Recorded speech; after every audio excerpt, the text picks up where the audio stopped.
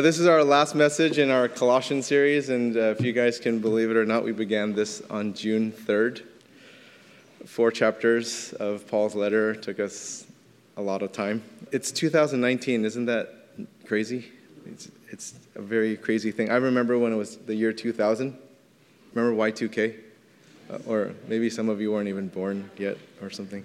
But I was working in investment management at the time, and people were freaking out as like, what's going to happen with our computer systems and all this stuff. And they had these big consulting firms coming in and all this kind of stuff. And what I wished happened didn't happen. I was still working.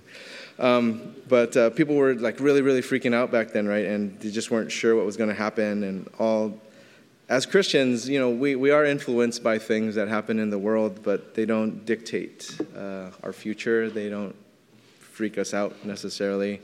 We have the ability to look beyond, I hope, that we have the ability to look beyond what's happening right before us and to remain steady in following Jesus Christ.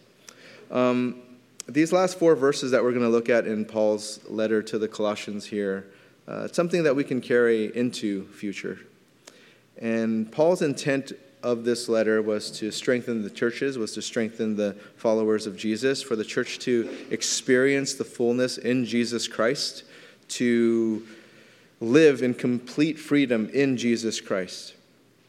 And as we've talked about before, in chapters 1 and 2, Paul covers a lot of basic Christian doctrine. He's laying the groundwork for foundations of Christian doctrine. He then goes on in chapters 3 and 4 just to how to practically follow these instructions in chapters 1 and 2.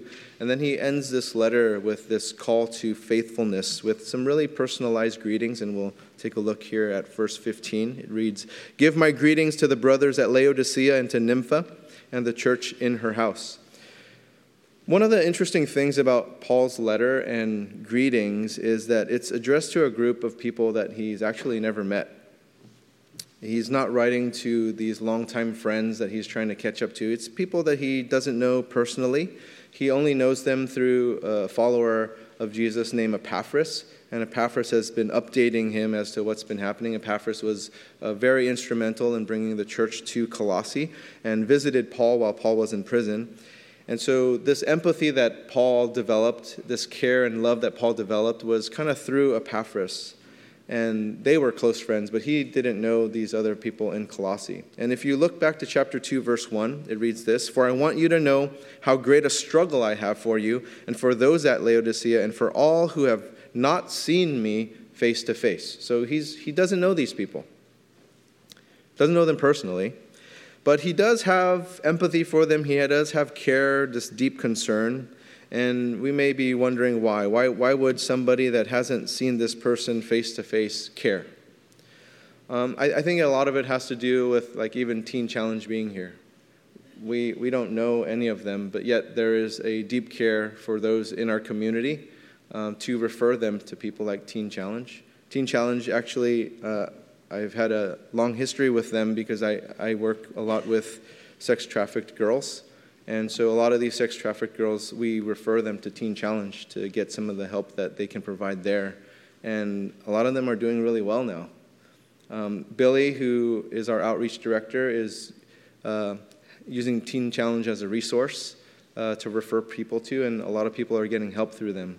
And so this kind of deep concern, this deep care extends to people simply because we're brothers and sisters in Christ, that we love one another, that there's this innate love that we have for one another. And I don't think it was all that different for Paul, who didn't know these people, but it's just stemmed out of being a brother in Christ.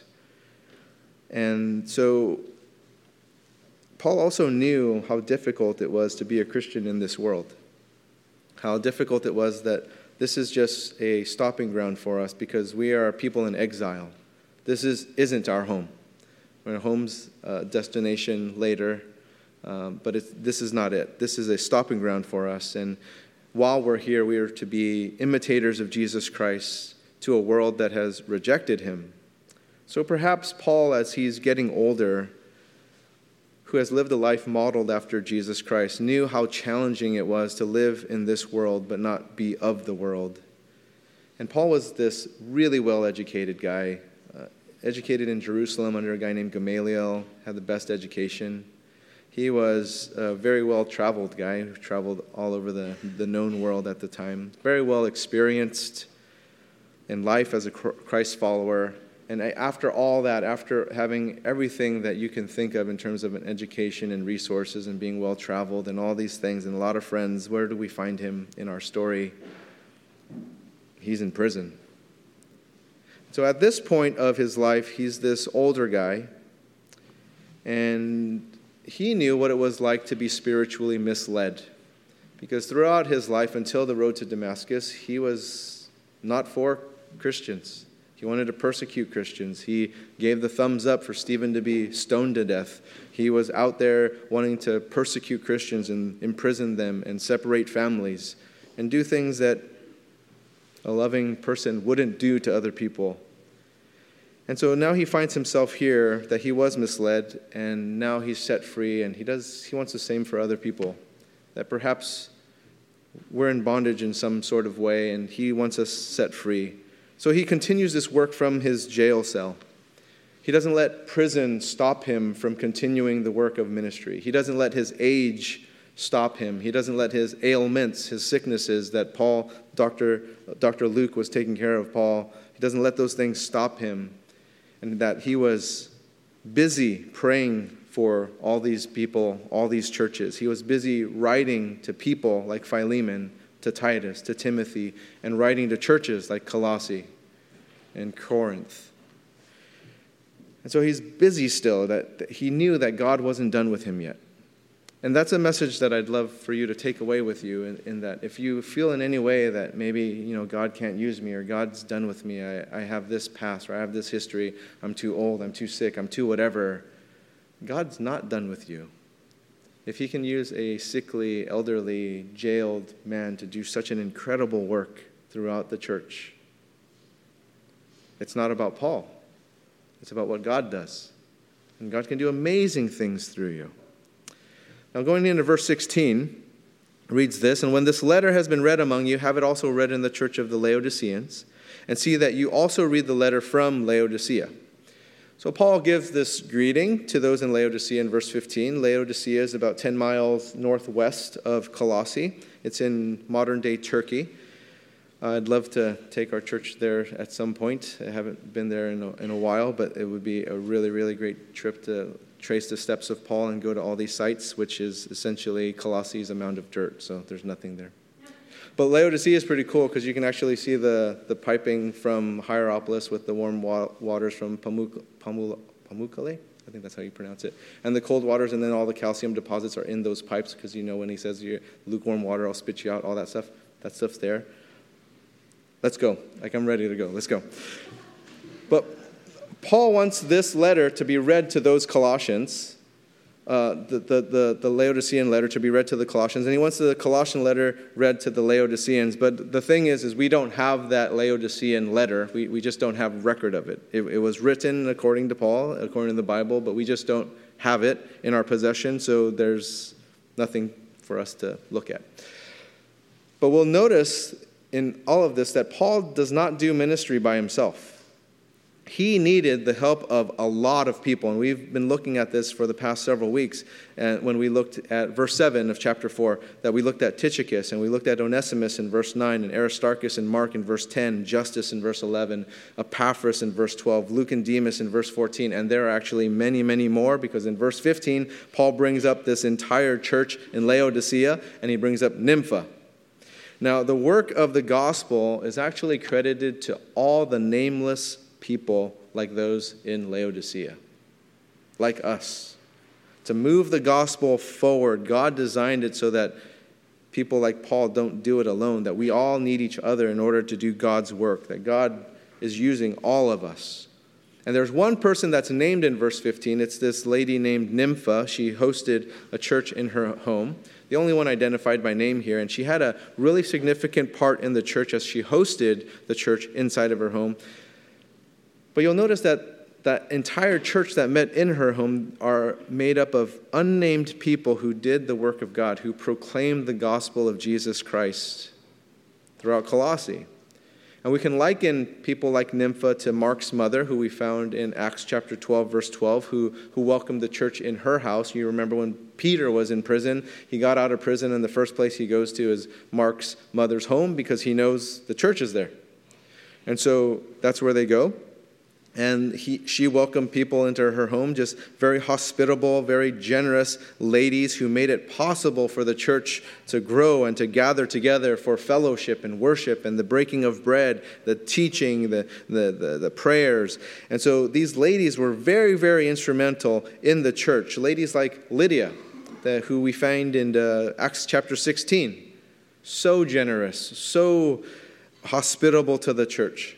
And it's not just ladies, although it's mostly ladies mentioned in the Bible, but guys are in there too. We hear of Gaius. Gaius is in Romans chapter 16. We hear of couples, Priscilla and Aquila, in 1 Corinthians chapter 16, who helped move the church forward. So many who were so generous with their resources and opened their homes for the kingdom of God, just like many of you are doing this today. We thank all the dozen or so of you who open your homes up to small groups in your homes. And thank you for how you've been so generous to the church, the many of you who are here. As so many of you already know, we are closing on this property on January 15th. How that happened is actually quite miraculous because we're actually buying something in the Bay Area. That's crazy. That's a crazy thing, right? How many churches do you hear of just buy some church? I know of one in the last 20 years of ministry that I've been here that has bought a church in Oakland, Berkeley, San Francisco, if it wasn't just given to them. I have friends, their churches were given to them, but in terms of an actual purchase, I actually only know of one. And to think of how God has blessed us with your generosity and your resources to support our church. That's just an incredible thing to me. And meeting in homes was a really significant part of the church, which is why home groups are really important to our church, that the church met in homes for some really practical reasons. One of the reasons was that gatherings were too small to meet in a larger space, so they met in homes. Or you can go the other way, where the gatherings would just be too large, so they split into many homes so that the larger church can meet in homes, and all the church can meet to accommodate all the people. Now, there are some people who come up with this entire ecclesiology of what the church should be based off of passages like this, and they come to the conclusion of saying, churches should be home churches. They should all meet in homes. And the way that church is being done today is wrong in buying property and all this stuff. That's really wrong. Obviously, you know where I stand on this because we're closing on this property on the 15th. So, it's obvious. But what Paul is writing here is descriptive. It's not prescriptive. He's not telling churches this is how it's done. He's just describing to you what was happening in the church in Colossae. Now, the point isn't where people are meeting for church. The point is, why are people meeting for church? The point is the why. And they met for communion. They met for prayer. They met for fellowship. They met for study. They met for those things that churches do. Now, there is a place for small groups, and there is a place for large group as we get together as a church. There are things that we can do as a larger group that we can't do as a smaller group. For example, having Teen Challenge with us, because they probably don't want to go to every single home that we have and take several months to do that. That we can have them here, and then we can provide the services that we provide and the outreach that we provide to our homeless community, feeding them every Sunday morning or arranging to reach out to them every Friday night or Saturday night. There are things that we do as a large group that smaller groups aren't able to do. And there are things that smaller groups are able to do that large groups can't, like building deeper, richer, more intimate relationships with one another. It's hard to do that in a larger setting. So those things are really valuable in that we need both. We need all of it. We need ways to be able to reach different people in different ways. And just another point that we need each other in the kingdom of God, as Paul needed all these people and all these different ways of doing church. Another thing that I kind of feel is being made a big deal about by the church, and sometimes I feel it's misplaced, is this emphasis on leaders and this emphasis on leadership. Now, don't get me wrong, I do believe those things are important, but you don't ever hear of conferences of how to be a better follower, right? It's always how to be a better leader. How do you increase your leadership skills? And then there's always books on leadership books, but you don't have books on following. That doesn't happen. But here's the thing. There is no Apostle Paul without all those churches, right?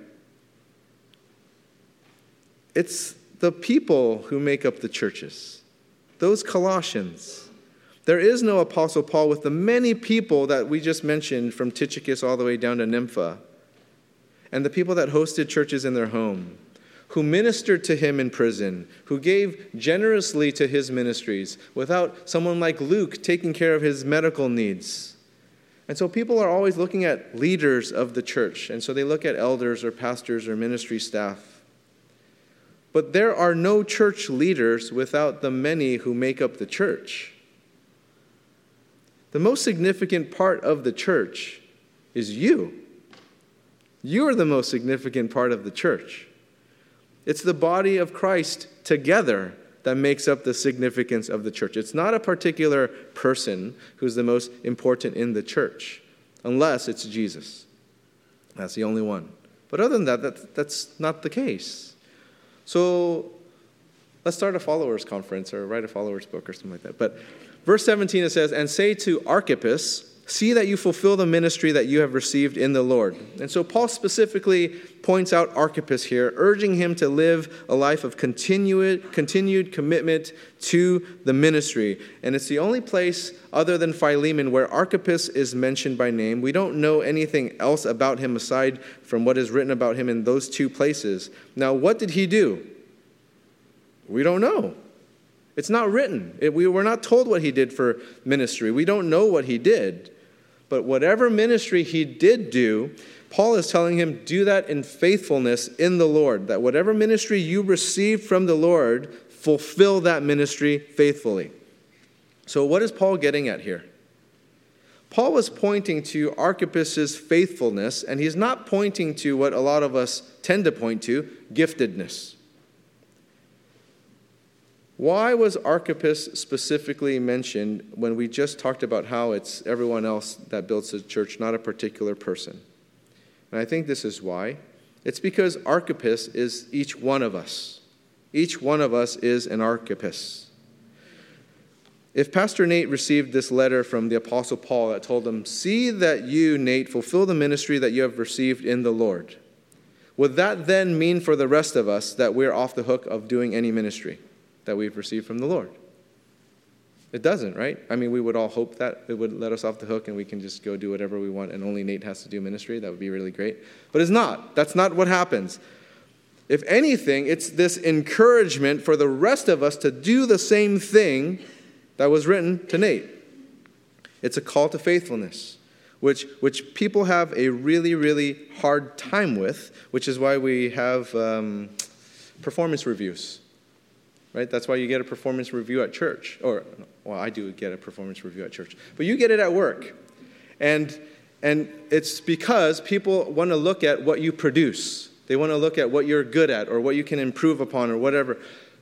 Paul doesn't do that. Paul is not looking at giftedness. He's looking at faithfulness.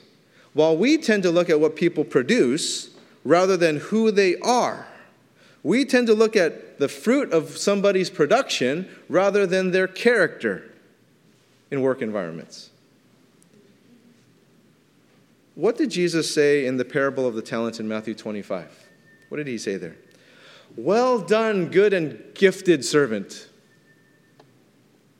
Does he say that? He doesn't say that. He says, well done, good and faithful servant. You have been faithful over a little, I will set you over much. Enter into the joy of your master. Jesus doesn't say well, you're so gifted at administration, I'm going to give you more stuff. It's something that is of character, something internal. Paul doesn't even mention giftedness at all in all of Colossians, but he does mention faithfulness throughout it. He peppers it through there. Look at Colossians chapter 1, verse 2. To the saints and faithful brothers in Christ at Colossae. You jump to verse 7. Just as you learned it from Epaphras, our beloved fellow servant, he is faithful. He is a faithful minister of Christ on your behalf. And then you jump to chapter 4, verse 7, Tychicus. Tychicus will tell you all about my activities. He is a beloved brother and faithful minister and fellow servant in the Lord. Verse 9, and with him Onesimus, our faithful and beloved brother who is one of you. Giftedness is never pointed out by Paul, but faithfulness, that is pointed out numerous times. We tend to, in our American Western work ethic, we tend to attach success to giftedness. And so we start looking at metrics. We start looking at measurements, things that are tangible that tell us we raised from $1 to $10. We grew this from 5 people to 20 people. We did this to that. Paul doesn't do that. Paul never mentions a number here. Paul encourages us to look at faithfulness. He's encouraging us to look at who are we? And yes, we can measure that. But it's kind of a little harder to measure. It's not like a 1 to 10 scale. It's not as linear. But you can measure your faithfulness. You know if you grew in it, right? You can know that. Listen to what Paul wrote to the Corinthians, 1 Corinthians chapter 4, starting in verse 1. This is how one should regard us, as servants of Christ and stewards of the mysteries of God. Moreover, it is required of stewards that they be found faithful. We aren't to be found successful, gifted. We're to be found faithful.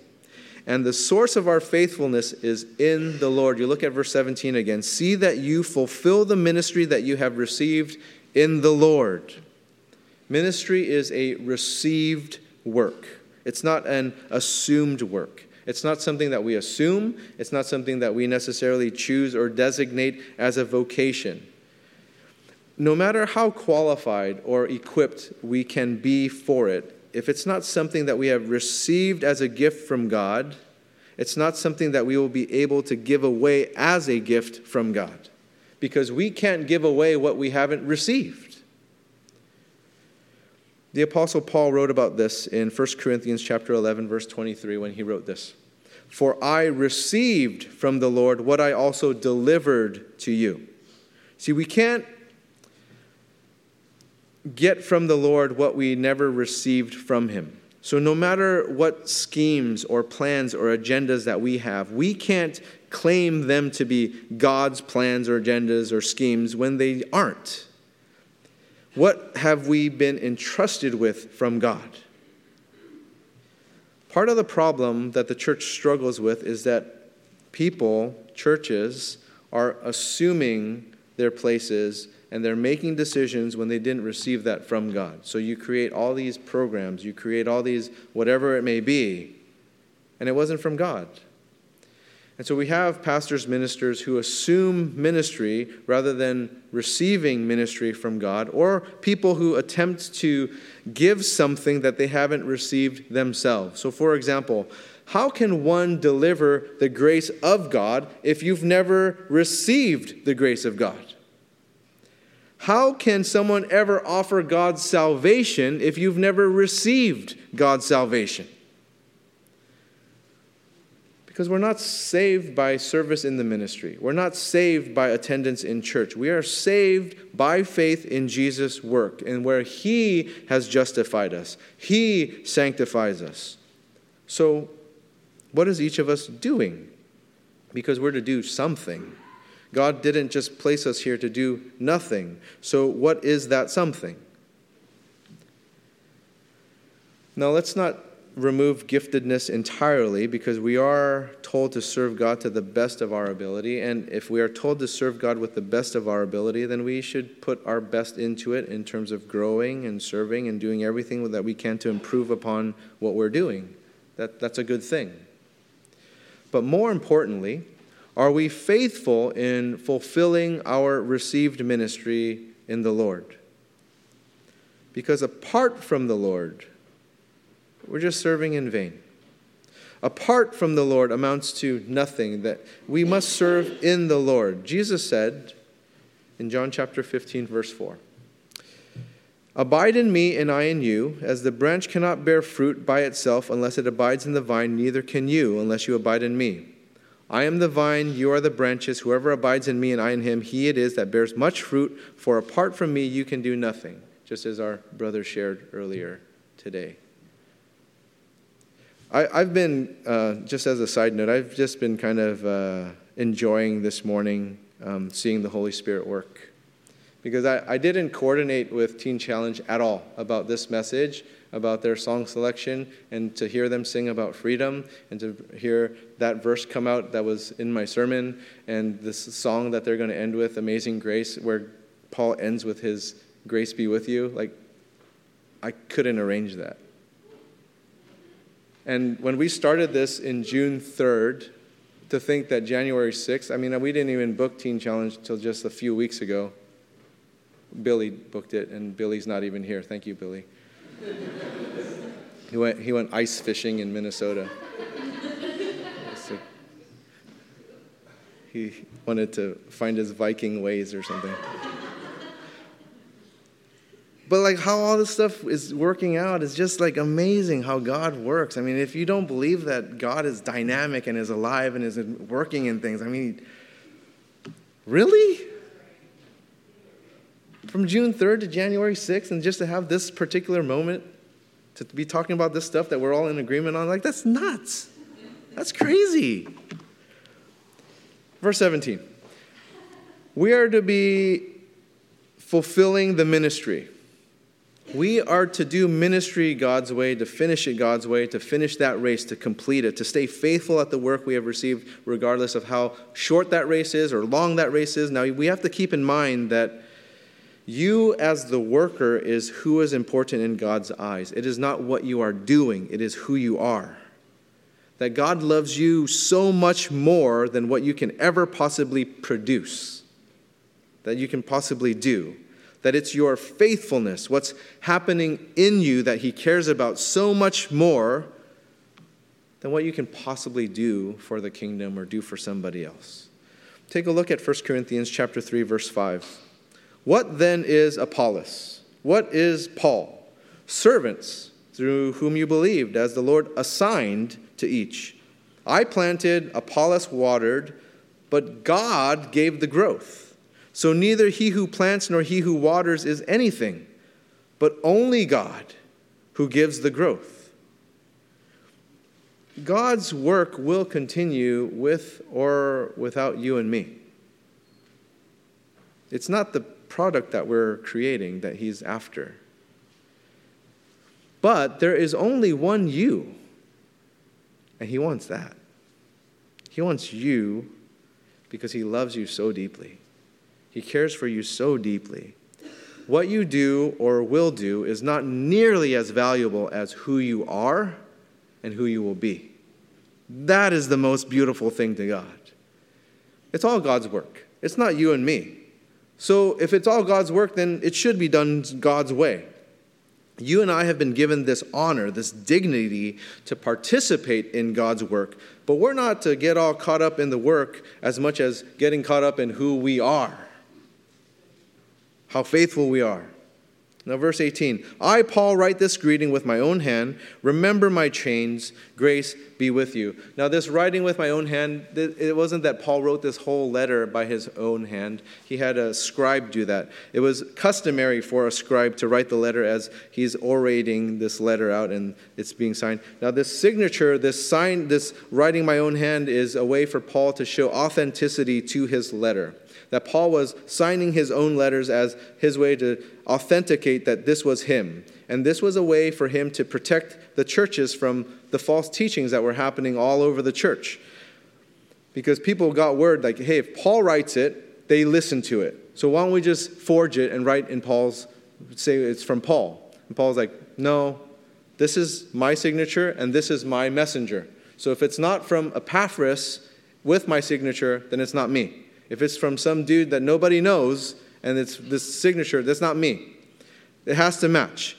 And so here is Paul, and he's writing these things that a lot of people are uncomfortable to hear because he writes some pretty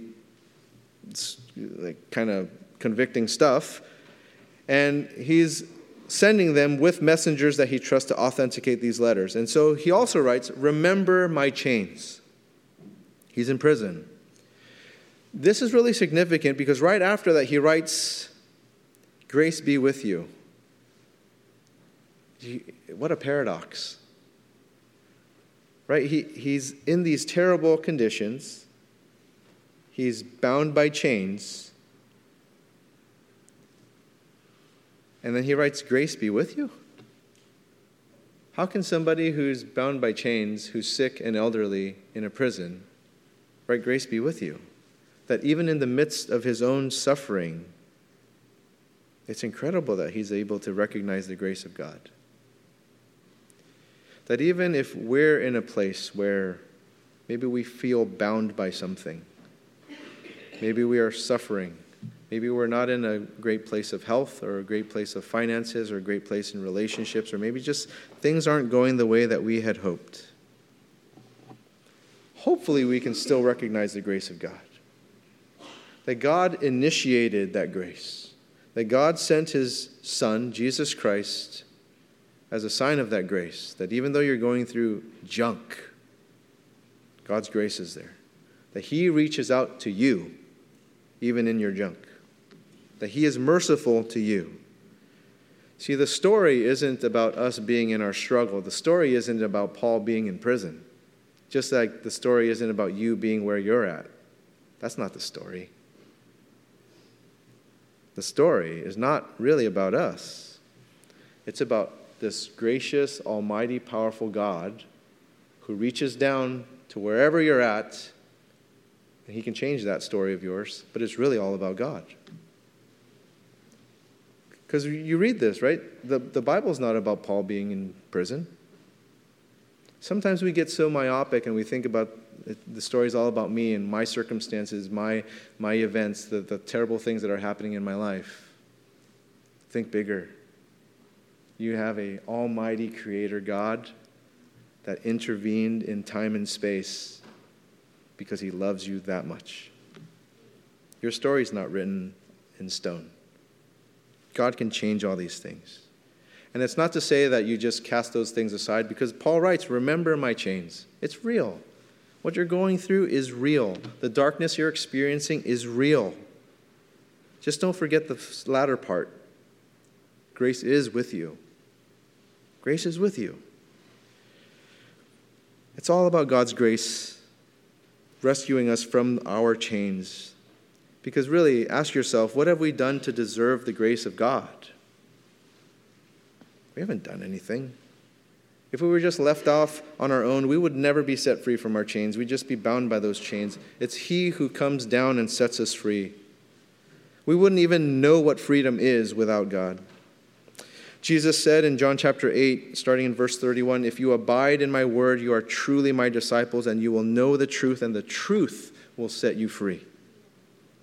He continues on, verse 34, "Truly, truly, I say to you, everyone who practices sin is a slave to sin. The slave does not remain in the house forever. The Son remains forever. So if the Son sets you free, you are free indeed." Without the grace of God, we're in chains. But if Jesus Christ sets you free, you are free indeed. In Jesus Christ, you are no longer a slave to sin. You are free to live in the will of God. And all we know about the will of God is in his word. We looked at this several weeks ago before our Advent series about the will of God, because sometimes people are confused about the will of God, because you hear this in prayers all the time, right? Lord, may we do your will. And you're trying to figure out God's will. And I don't know what the will of God is. I'm going to share with you what the will of God is. Not as some prophet or anything like that. I'm just going to pull it from the Bible and tell you what the will of God is. So for those of you who ask, I don't know what the will of God is, I'm giving you my answer to you before you come talk to me. Right? Like, Pastor, I don't know what the will of God is. I'm like, okay. 1 Thessalonians chapter 4, verse 3. This is what I'm going to tell you. I'm not going to tell you anything else. This is what I'm going to tell you. For this is the will of God, your sanctification, that you abstain from sexual immorality, that each one of you know how to control his body in holiness and honor, not in the passion of lust like the Gentiles who do not know God, that no one transgress and wrong his brother in this matter, because the Lord is an avenger in all these things, as we told you beforehand and solemnly warned you. For God has not called us for impurity, but in holiness. Therefore, whoever disregards this, disregards not man, but God, who gives his Holy Spirit to you. Without the grace of God, we don't want to do what God wants us to do. We won't want that. What does God want? What's his will? How does he want us to live? It's not a secret. It's not some mystical thing. He's written it. He tells us. Look at 1 Thessalonians chapter 5, verse 11. Again, if you come to me and ask me, I don't know what the will of God is. Tell me what the will of God is. I don't know what it is for my life. I'm just going to be 1 Thessalonians chapter 5, verse 11. Therefore, encourage one another and build one another up, just as you are doing. We ask you, brothers, to respect those who labor among you and are over you in the Lord and admonish you, and to esteem them very highly in love because of their work. Be at peace among yourselves, and we urge you, brothers, admonish the idle, encourage the faint-hearted, help the weak, be patient with them all. See that no one repays anyone evil for evil, but always seek to do good to one another and to everyone. Rejoice always, praise without ceasing. Give thanks in all circumstances, for this is the will of God in Christ Jesus for you. It just says it right there. Last one. This is the will of God for you. 1 Peter chapter 2, verse 15. For this is the will of God, that by doing good, you should put to silence the ignorance of foolish people. Live as people who are free, not using freedom as a cover-up for evil, but living as servants of God. Honor everyone. Love the brotherhood. Fear God. Honor the emperor. That was tough, huh? But it's the will of God. The amazing grace of God for us to live free, to not be in bondage.